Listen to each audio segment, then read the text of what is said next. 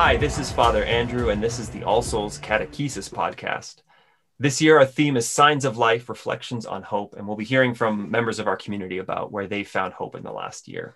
And today we have with us Luann Huska. For those of you who don't know, or for those of our listeners who don't know you, Luann, why don't you just introduce yourself, tell us a little bit about yourself. Yeah. My name's Luann, and I live in West Chicago with my husband, Matt, and our three kids. Oliver's 7, Finley's 4, and Miles is almost 2. So a lot of you all have probably seen our kids or recognized them. And we've been coming to All Souls since fall of 2017. So I guess it's going on almost 4 years now. It's so strange I don't know how time works anymore. Like 2017 being 4 years ago, it's hard for me to remember. Yeah. All of 2020, I feel like I can't comprehend that we're in 2021. Like right. 2020 just seems like this big all-encompassing thing that took over our lives. Yeah, I can't tell if it's like this is just what it's like to grow older and time all mashes together, but like February and March of 2020 feel both like yesterday, like I remember lots of details, and also forever ago, and I don't remember what it was like before then. That's very strange. Yeah, I know. We've talked about I think Christy was sharing from a vestry email that we're hitting the 1-year mark for a lot of things, both for finding out about all the allegations against Father Martin as well as pandemic. So it feels like a time of reckoning for sure. Yeah. Like what's this year been about and all that. We're just about, I still remember that first weekend when we had to cancel services, and that weekend was like, the decision felt so weighty of like, I like have to make this decision. And now looking back, like, well, yeah, of course we were going to do that. And then everything shut down for months. And it feels like, well, that was an easy decision to make in hindsight, but in the moment, everything felt so weighty and massive and yeah. I know. So anyways, but in light of all of that, where have you found hope this year? Let's just dive right in. Sure.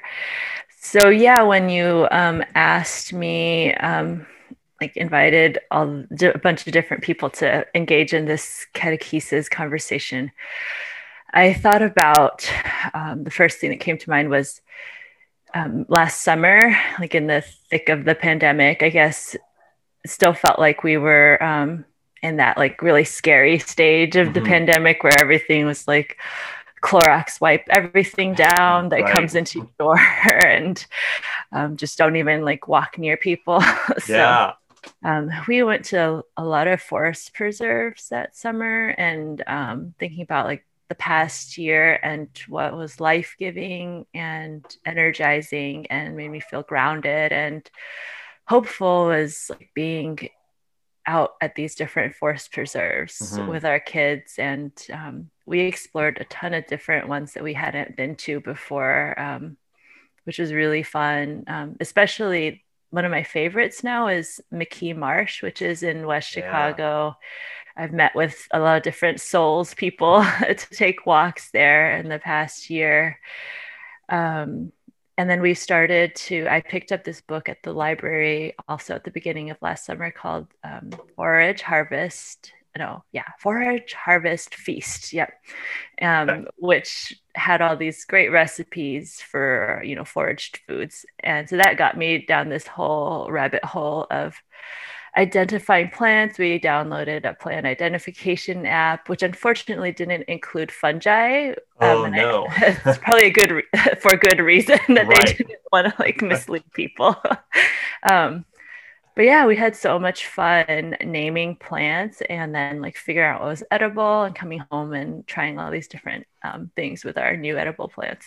Yeah. So foraging for food, where do you just go through the forest preserves and like look at what stuff is there? Like, how does one, I feel like I live in the suburbs. There is no place for me to find food. So where do you forage? Everywhere. Like outside our front door to the forest preserves and just taking walks. There's a lot of things that grow just along sidewalks because the soil's been disturbed or people haven't been weeding or spraying their pesticides, Yeah. or herbicides, which is probably a good thing in my Yeah. opinion. But so I'm just helping people by getting rid of their weeds. So I found Yeah. like purslane along the side of the road. Lamb's quarter is a big one that comes up in a lot of like by fences and by the railroad tracks. And we have our neighbors last year cut down a lot of the underbrush in their yard, but then they didn't really like do anything about what was left. So Mhm. lots of lamb's quarters came up. So if you ever want to harvest lamb's quarters this So coming year, I'd be happy to share some. what is lamb's quarter? Like you're describing all these things, and if you had just like slipped in a Harry Potter herb there, I wouldn't know the difference. So what are these? They're kind of a cousin to spinach. Okay. And they actually, some people think they're tastier than spinach. So I remember reading one foraging book, and so this guy said, like, my neighbor cuts down all his lamb's quarters, like that are weeds, and then he plants spinach. But then, like, why don't you just go eat the lamb's Yeah. quarters that you don't have to do any work for instead of like Yeah. toiling over like these spinach seeds? Yeah. Yeah. That's so do you do you forage and then like cook with that at home? Do you sort of plan ahead of time? What am I going to go looking for? How does that like Um, foraging meal prep process go? well, once you know of a spot that has like a certain item, for example, at St. James Farm, there's like a back part of the St. James Farm that they have like their like events area, and there's this Mhm. pavilion. Some people may be familiar with that.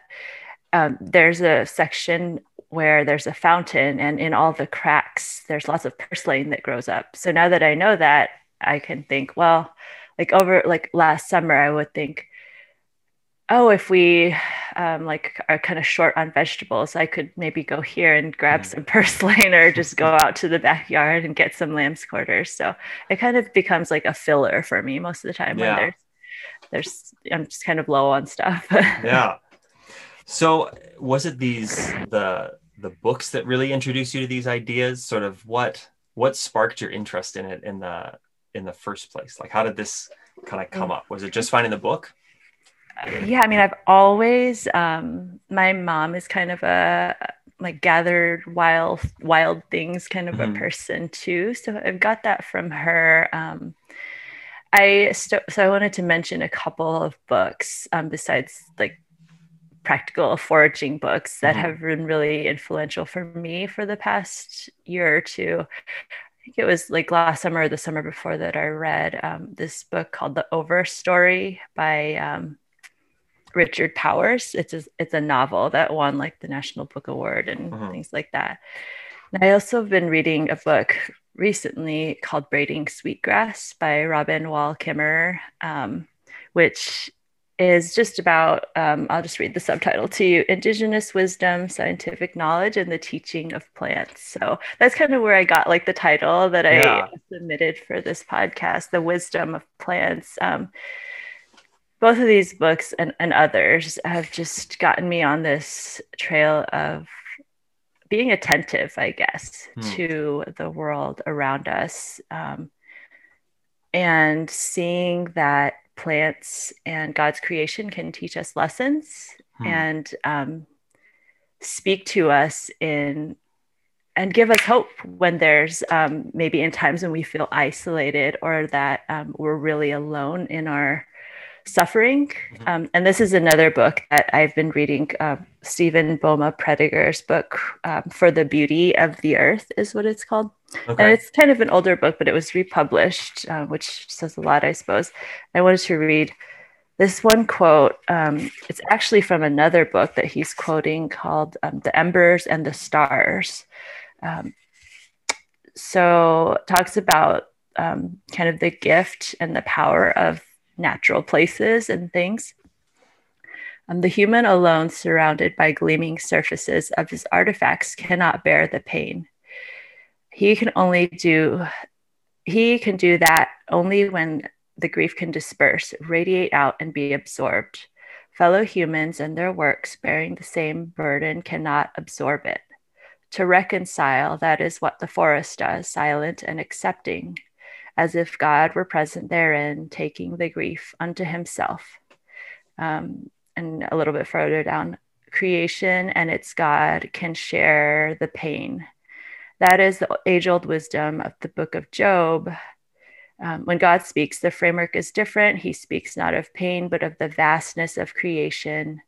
He's teaching Job the wisdom of bearing the pain that can neither be avoided nor abolished, but can be shared when there is a whole living creation to absorb it. Yeah, I don't know if you want to respond to that. No, I just want to sit with that and spend an hour thinking about that. Yeah. I love that picture of like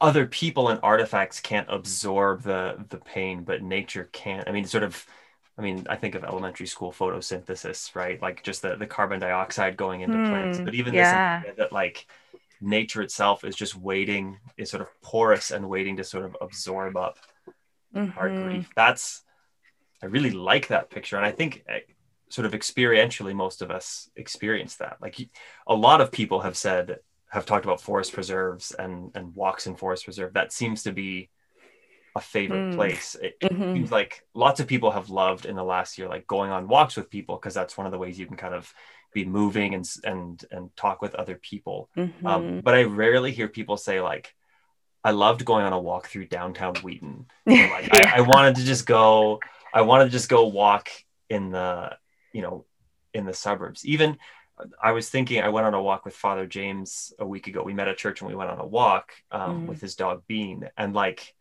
there was tons of snow on the prairie path, and we could have chosen to just walk in those back streets next to the church, but we didn't. We like trudged through snow to go on the prairie path instead. I don't know, I think it speaks a lot to that very idea that there's something about being in creation that absorbs the pain.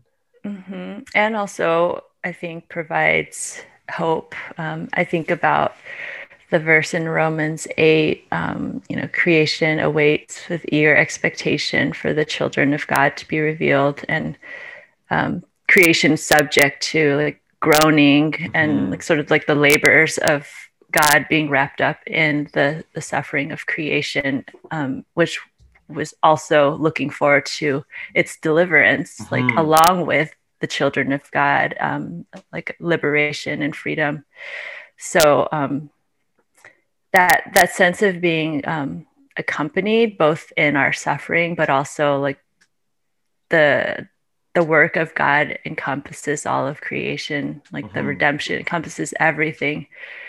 That's just so powerful for me when I especially in like the age of like so much ongoing news about climate crisis and ecological destruction. Like, where is God in this is like a constant question that I'm asking. And I feel like, that I guess that's another reason that I started going to reading these ecological type of books is I don't know sometimes where to find it within the Christian tradition, like find an answer to that question.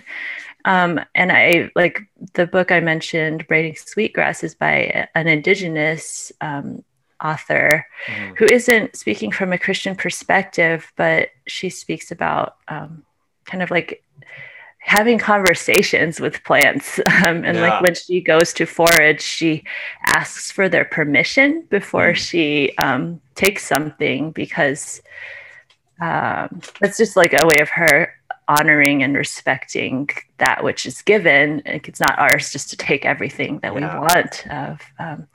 And so I've really resonated with things that she's had to say. And I thought, is that biblical? Like the old Wheaton question. Like, is the like, she talks about like the animacy of nature, and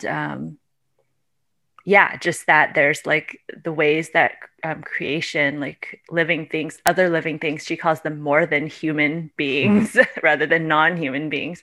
Other living beings are speaking to us. It's just that we don't hear them all the time, or we're Mm. just like so inundated with other noises that we don't hear them. So Yeah. yeah, I would love to explore some of that. Like, is there any kind of biblical basis for this sort of like back and forth with the Yeah. created world?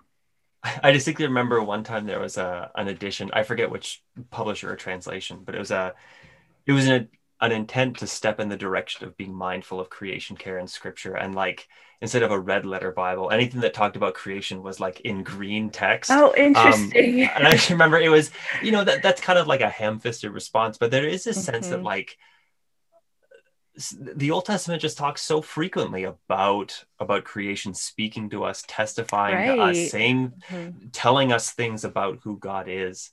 Mhm.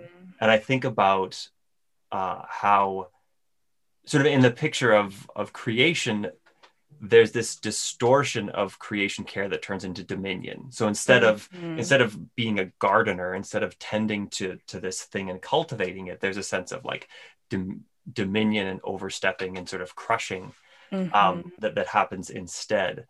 Um, Mhm.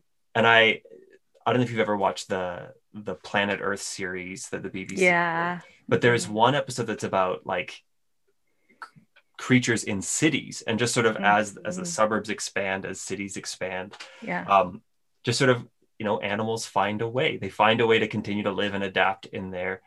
Um, Mhm. and it's interesting you talking about like finding weeds along sidewalks, because when I think about even just this theme of like signs of life, I think about like a plant breaking through the concrete, right? And Yeah. this sense Uh-huh. of like Yeah. there's something else there. Um, Yeah.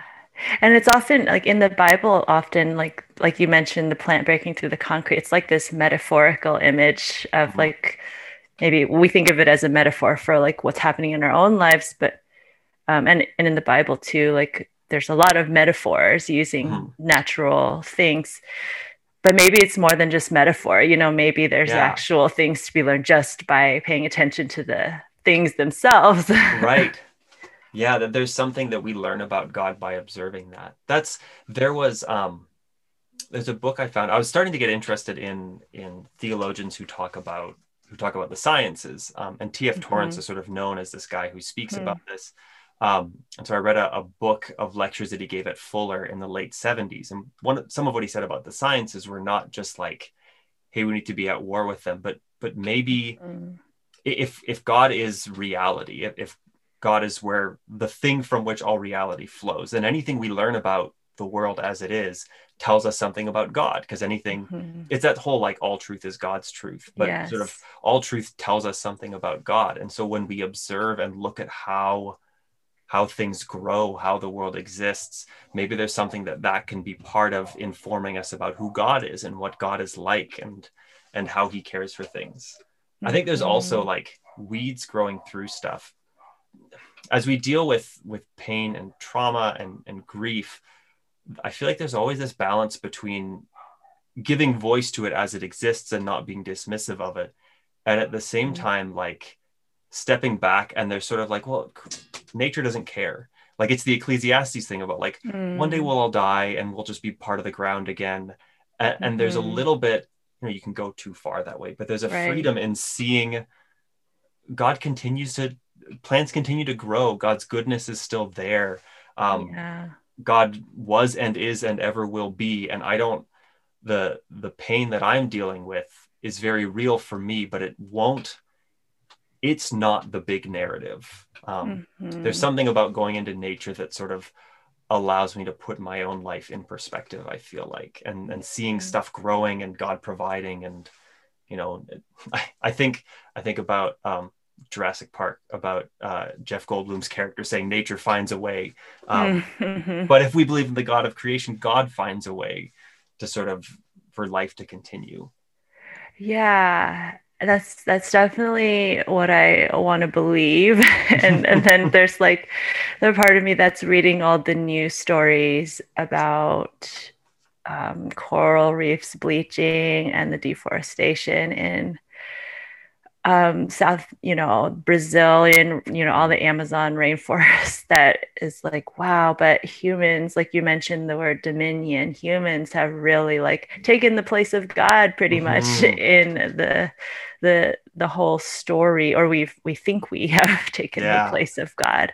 And so there's like an acknowledgement both of like, this is really bad, but then I think there has to be a Christian sort of eschatological vision Mm-hmm. that okay, this is not our story, like we didn't start this story and we're not No. going to end this story either. So yeah, but yet we still are very responsible, like we Right, can't right. get out of that. Yeah, how to figure out that stewardship. I remember I read a friend of mine once posted something about suburban lawns and the idea of having like a cultivated piece of grass, this crop on your property, is actually relatively new. Like Yeah, for most of human existence, people didn't have lawns. yeah. And I love that for a number of reasons, including that it gave me excuse to cut my grass less frequently. And then one year we didn't cut early on, and then like there were some like rabbits that moved in, and so we didn't want to cut the grass because we wanted like the rabbits to have a little bit of space. And one time, uh, friends or the Ericksons were coming over, and I remember I think it was Audrey Erickson as she was running into our house, like through our front yard, was like, "It's like a meadow." And I thought, other people might be bothered by that, but I actually love it. Yeah, And in some ways, like there is something really great about that. Like there's something really great about. Now, I'm not sure yeah, my neighbors necessarily loved it, but there's something great about like letting things happen and refusing to intervene, saying I'm just going to let this take its course mm-hmm. because this is good. And like the plants that make up our lawns actually are healthier when we cut them less frequently, when they grow a little bit longer, because otherwise they have really shallow roots. And I mean, Mm-hmm. the more you learn about that, the more you realize there are ways that we control nature because we like it a particular way, but then there are ways to sort of take care of nature and still have, Mm-hmm. we don't have to have like gravel front yards, but there's a way that you think, okay, what does it Yeah, look like to, I mean, the word stewardship comes up, right? yeah. As a part of it. Yeah, that reminds me of there's a story in the Braiding Sweetgrass book about the author is a botanist, and so Mm-hmm. she gets one of her graduate students to do her dissertation on different ways of picking sweetgrass, which is a plant that's used in a lot of indigenous Native American Mm-hmm. societies. And they noticed that sweetgrass was declining in certain areas, and so they thought it might have to do with the way it was being harvested, whether it was being like carefully pinched off at Mm-hmm. the where it grows out of the ground, or if it was being pulled with the roots and all. But actually, what they found through like 2 years of just counting grass and watching grass grow, which I just love, like this image of just sitting there in the grass, Right. like measuring how Taking much it's notes. grown. Yeah. Yeah. But what they found was that the places where the sweetgrass was diminishing was actually areas where it wasn't being harvested. Hmm. So both methods of harvesting, the sweetgrass was growing better in those areas because, and it's actually something I learned from my mom with growing garlic chives, is that the more you cut it, up Mm-hmm. to a certain extent, the more it grows, because like that cutting like produces this like reaction within the plant of like sending out more runners and Yeah. stems and shoots, and then there's like more room for like the new growth to come instead of having like the old grass be there and then fall over. So I guess all that to say, it made me think of what you're saying with your meadow, because Yeah. there's like an element of human caretaking that can be good. Like Mm-hmm. we can like be in relationship with the rest of creation and with these all these plants around us. That doesn't have to be like us crushing it, but that our presence can actually benefit Yeah. growth in kind of like a symbiotic relationship. And that's something that you don't hear a lot from like there's like this whole like strain of environmentalism that's like humans are bad, like Right. the best thing you can do for the environment is just go and kill yourself, like Right. there's like that line of Yeah. thinking, and that's like really sad, right? When you think about like, and I don't think it fits with the creation narrative. And the word dominion, and then I was reading again this book, Stephen Boma Prediger's book, For the Beauty of the Earth. He talks about how like true ruling is like the example of Jesus as the servant king. So, and then there's like a verse, Genesis 2:15, where God, commissions Adam and Eve to till and keep the earth, which is like you can translate it as like serving and protecting the earth, which, so I see that as like a really hopeful way to look at where we can go when we think about like what's happened with our climate and like destruction of ecosystems. That, and it doesn't mean we have to like commit mass suicide in order Right. for like the earth to get better. Yeah, that there's a different way forward. Yeah, and I wonder how much of that it's a different posture, and it is that like Philippians 2 Jesus servant leader posture thing that says doing things not for my gain but for the gain of the other, that there's a way in which we're called, especially in relation to creation, not to say what can I extract out of this, but what can I do to help this grow. My mind actually jumps. I've been slowly making my way through an economics book that Jason Long recommended called Why Nations Fail. And I'm very early on, but basically they chart historical progress and why certain nations do better than others. And I think I understand the thesis. I'm not an economist, so I am out of my depth. But they talk about extractive systems versus like inclusive systems, and basically countries that have enough regulation to keep it from being total sort of anarchy, but not a system that simply is about empowering a sort of oligarchy or a sort of a chosen few, but instead are sort of open for sort of, they talk about creative disruption and sort of systems that are to be creative and work well with like just enough regulation to allow it to work. And that to me, like I think about gardens, those are ones, gardens that do well are ones where things are pruned, but where there is enough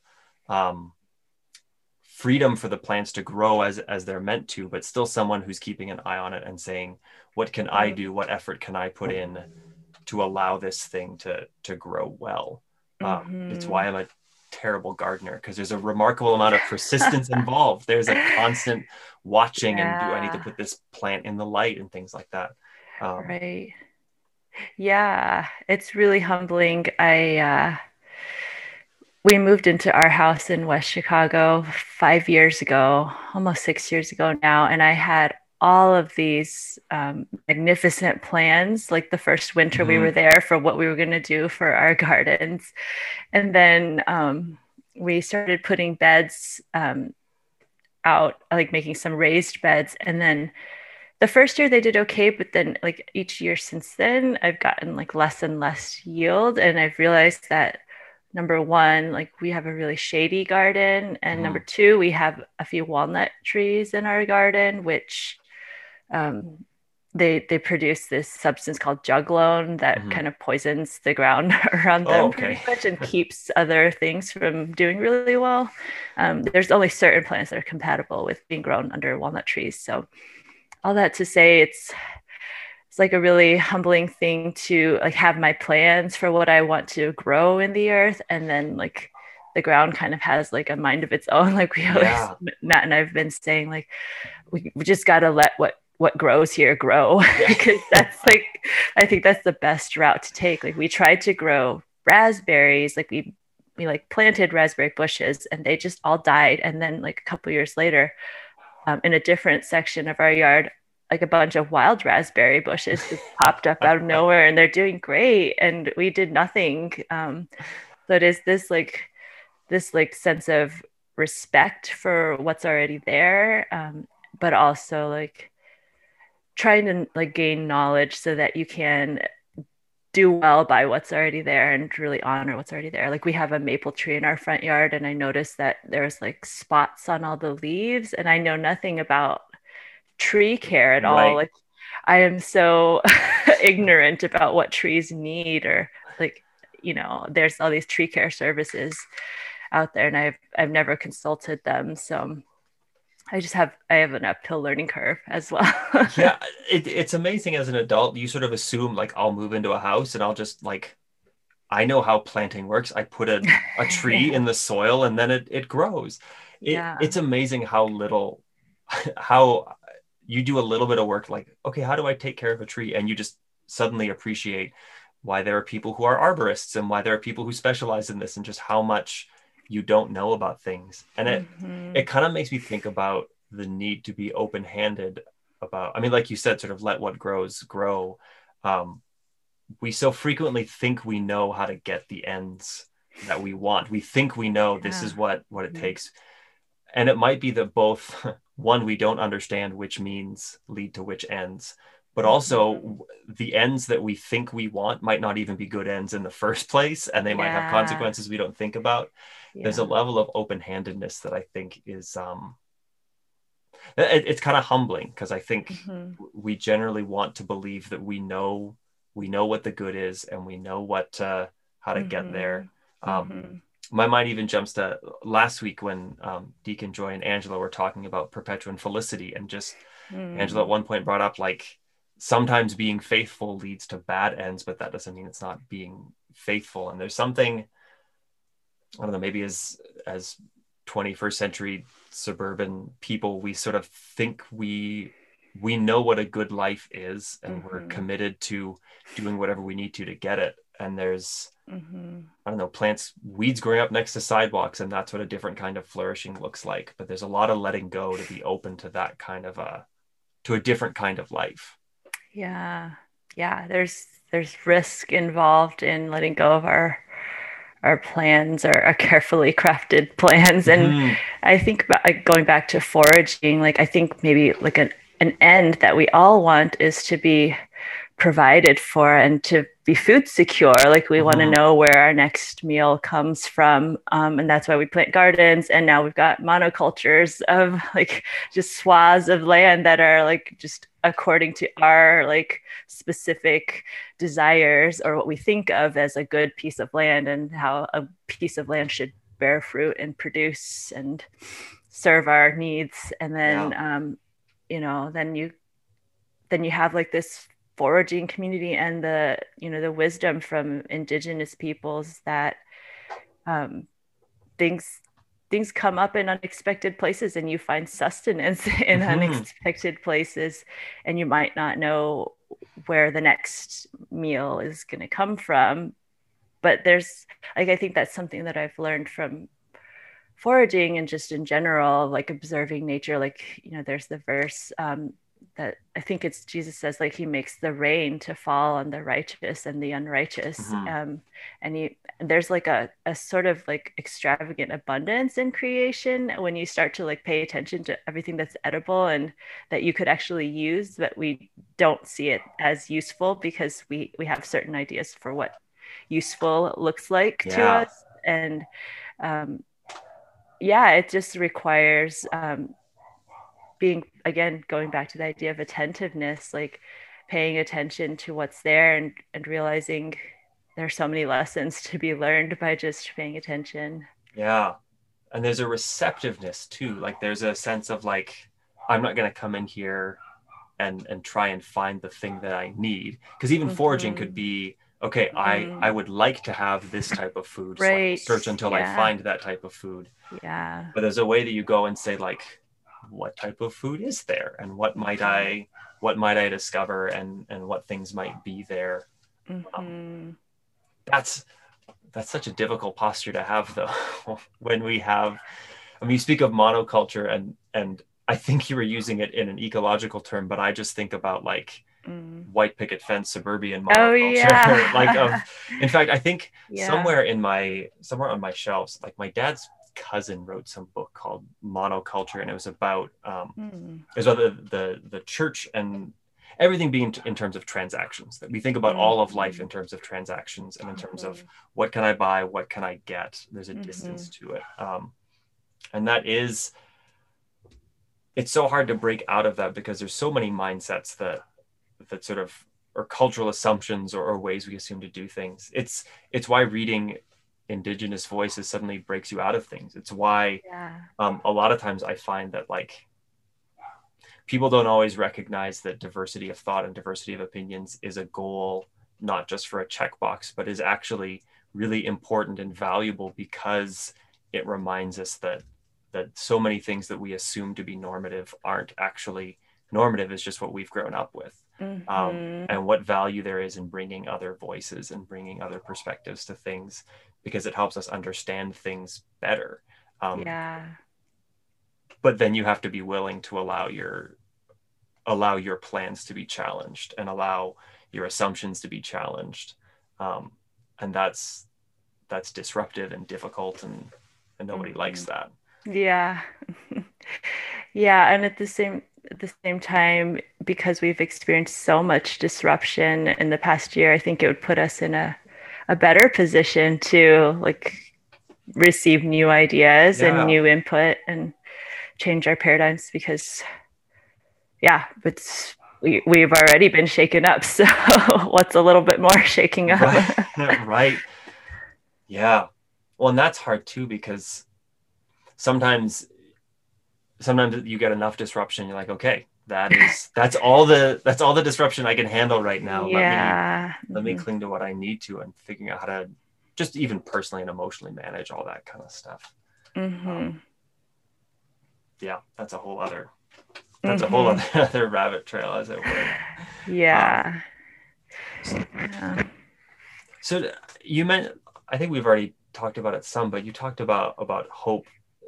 Maybe tell me more about what makes this hopeful for you. Why does, Mhm. we've talked about like climate disaster and taking over and destroying indigenous species and things like Mhm. that. So Yeah. so where is the hope in this? Where are you finding it to be inspiring? Uh-huh. Well, I mentioned just the sense of solidarity with Mhm. creation that um, that I'm not alone in experiencing the pain. I think there's a sense of hope when the pain is shared, Yeah. when that makes the burden lighter. I mean, there's like biblical, verses about sharing your burdens, bearing one another's burdens. So that gives me hope.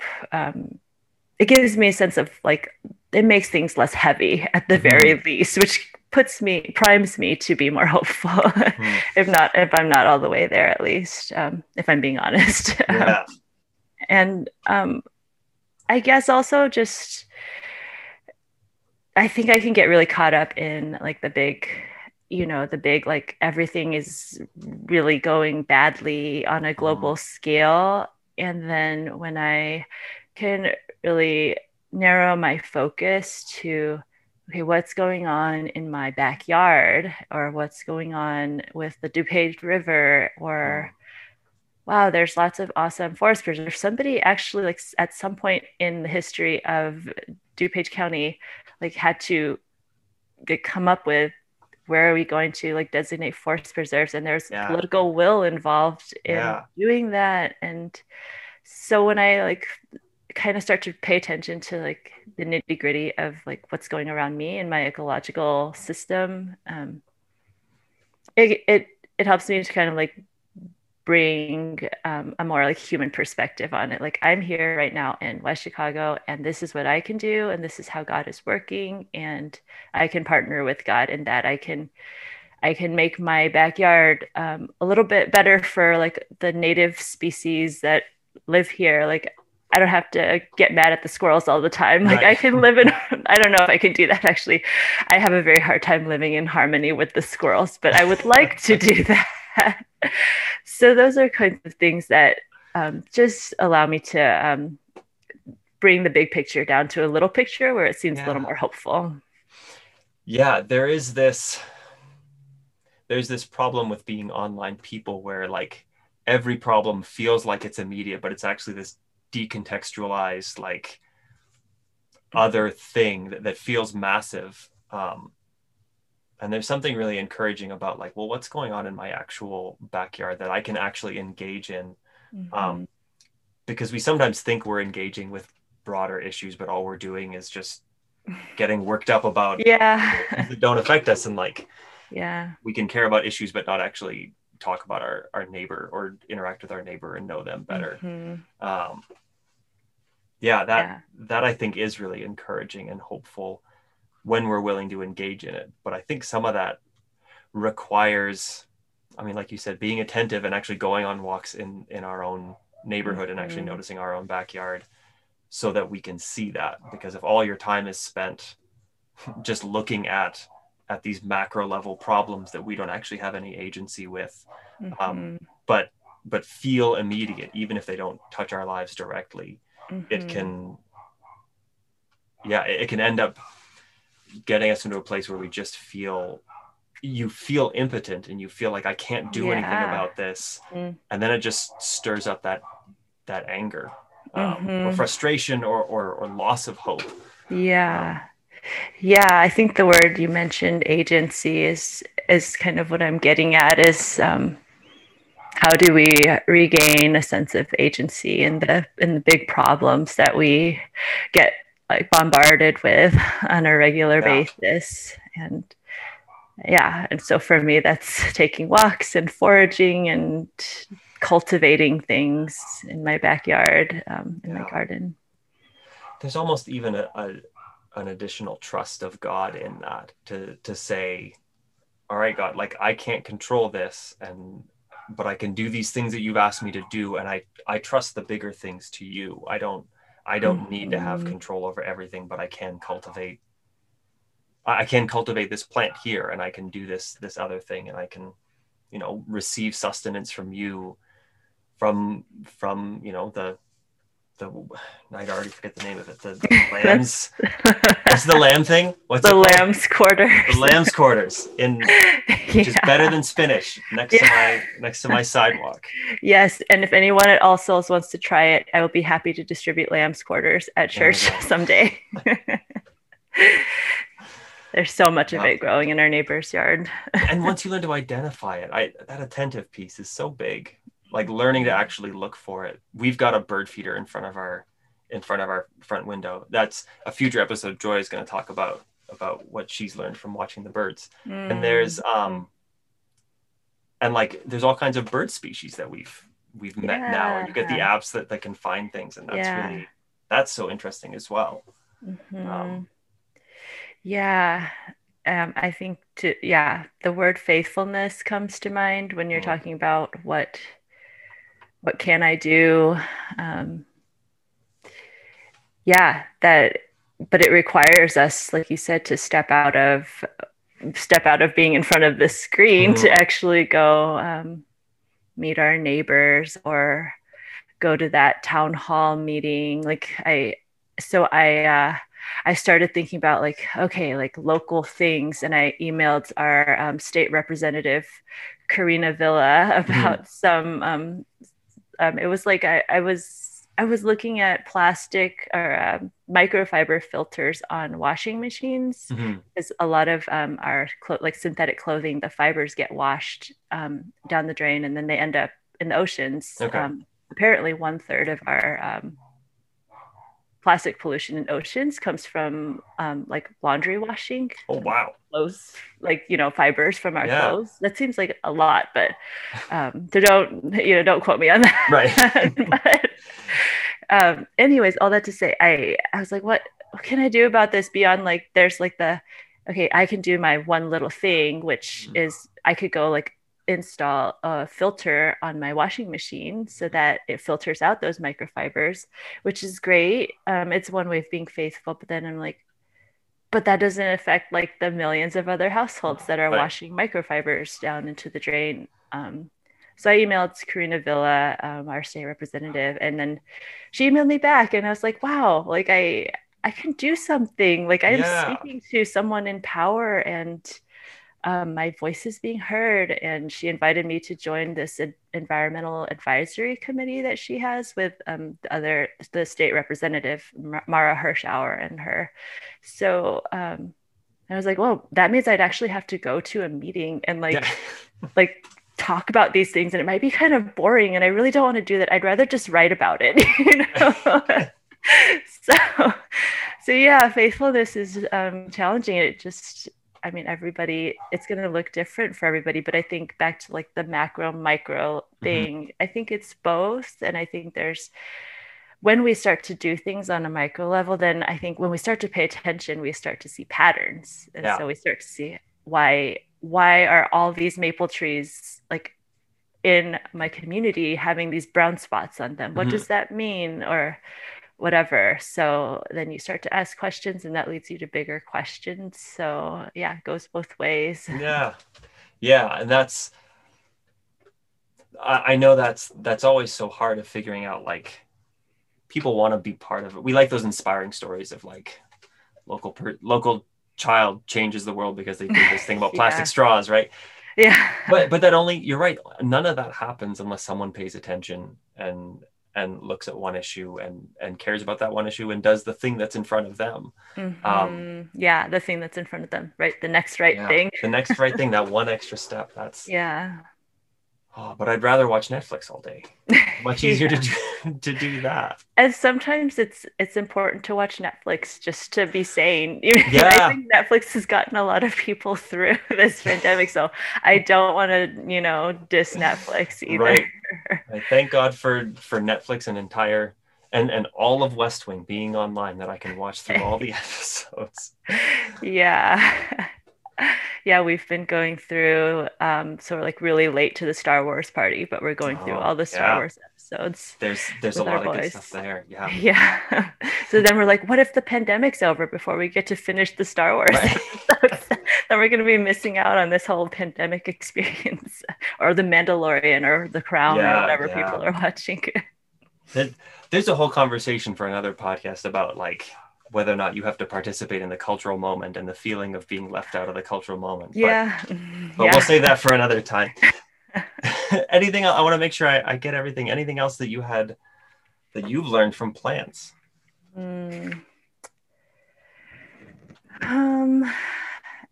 Yeah, I guess I would just talk about resilience. That I guess going back to that image of the trees, or the sprout growing through the cracks, that or I told you the story about our neighbors cutting down like all this underbrush in our side yard, which we were really unappreciative of, because then we used to have this really secluded fire pit area because of all their brush, and now we have like a clear sight all the way to the road on the side of our yard, which doesn't feel so secluded and private. Yeah. But then in the summer, the lamb's quarters grew up, and that gives me hope that, like you said, nature finds a way, or animals find a way. Yeah. So I think we have a lot to learn from plants as our teachers, for like kind of that steadfastness of being where you are, and being rooted and grounded. And I think about the Ephesians passage about like being rooted and grounded in love, and how that can that can provide a way when there's no way. Like trees get cut down. I think there's like a passage in Job where he talks about the tree gets cut down, and then there's a shoot that grows out of that. So it's like sort of like resurrection, or the grain of wheat falls to the ground and dies, and that's how new life comes. So there's all these beautiful images of life and death, and kind of this cycle of life, and the way that God's purpose and order is worked into the way that nature works, that we can learn from. So I just love to think about nature, both like physically directly, but also in metaphorical ways too. I've thought a lot about the people that I've admired or the people that I look up to.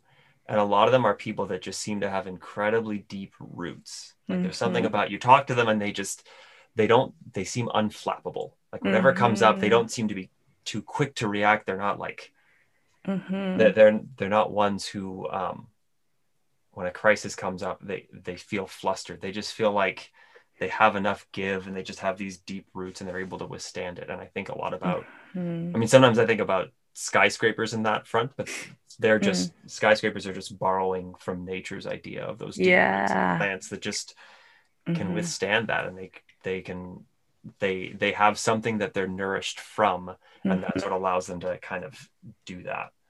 Yeah. Yeah. When I was kind of thinking about this conversation, I thought about the there's lots of imagery of trees in the Mhm. Bible, of trees planted by streams of living water, like Mm. Psalm 1, and then the tree of life in Revelations, Yeah. which is planted by the river, and the leaves are for the healing of the nations. And yeah, I think that's a beautiful way to end, just to think Yeah. about like, yeah, what nourishes us and what gives us life, and how can Mhm. we really send our roots down deep to those places.